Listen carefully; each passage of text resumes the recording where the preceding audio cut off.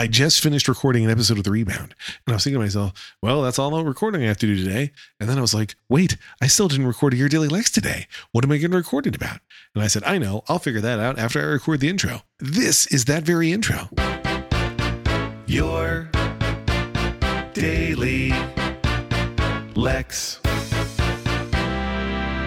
I was at an improv rehearsal last night, and listen, nobody ever wants to hear about an improv rehearsal or an improv scene that they weren't a part of. But I'm going to share one with you anyway. There was a scene where somebody involved had never learned to navigate stairs, and that was the impetus of this particular scene we were doing. And it was funny and cleverly done. And then when I entered another scene with that character, I of course had a 12-step program for them to learn stairs. And I was very proud of that. So I thought I would tell you, and now I've told you. Obviously, Apple had its big keynote on Monday of this week, and I'm certainly excited about a lot of things coming to iOS and Mac OS. I was even tempted by some of the new Macs. I don't need a new Mac, so I didn't order a new Mac, but I imagine one day I might own a Mac Studio. There's things I love about owning a Mac laptop, chiefly the fact that I can take my work with me anywhere, but I also love the idea of tethering my work to a workplace. Like there's something that's really nice about the idea, especially, working for myself from home, the idea of plopping my, a Mac Studio in my office, and that's where I can work and I can't work elsewhere. There's something about that I like. On the flip side, I am hoping to do some outside work this summer. I still haven't. Today I certainly couldn't with all the smoke and stuff. Man, it smells like just a giant fireplace outside. But I like the idea of taking my laptop outside, but I still haven't done it, but we'll see. But anyway, I was intrigued by all the things. And then obviously plenty of talk about the Apple Vision Pro. Some of that talk on this week's episode of The Rebound, available now for Prime subscribers to Rebound Prime, and coming later this week for everybody else.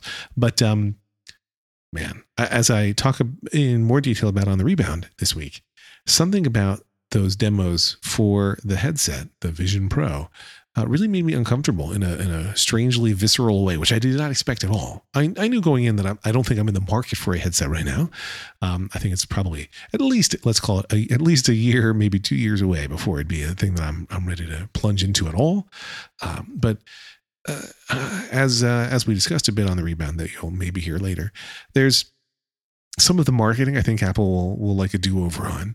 A parent interacting with his son while the parent is wearing the headset is weird, or watching memories on your headset because I guess you weren't super present for them before because you recorded them on your headset. Like, oh, that's weird.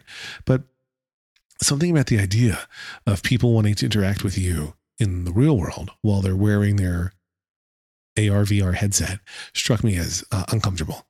I think in part because I don't want to live in a world where everybody's wearing those headsets and we're all supposed to be interacting with each other. And my buddy Dan made the point that maybe the short battery life is an asset. I think it was Dan, it might have been Moltz, but somebody made the point that, with short battery life, I think it was Moltz now. I'm going to take it back. I'm taking it away from Dan and I'm awarding the points to Moltz. But, with short battery life, you can't wear it all over the place because it'll die.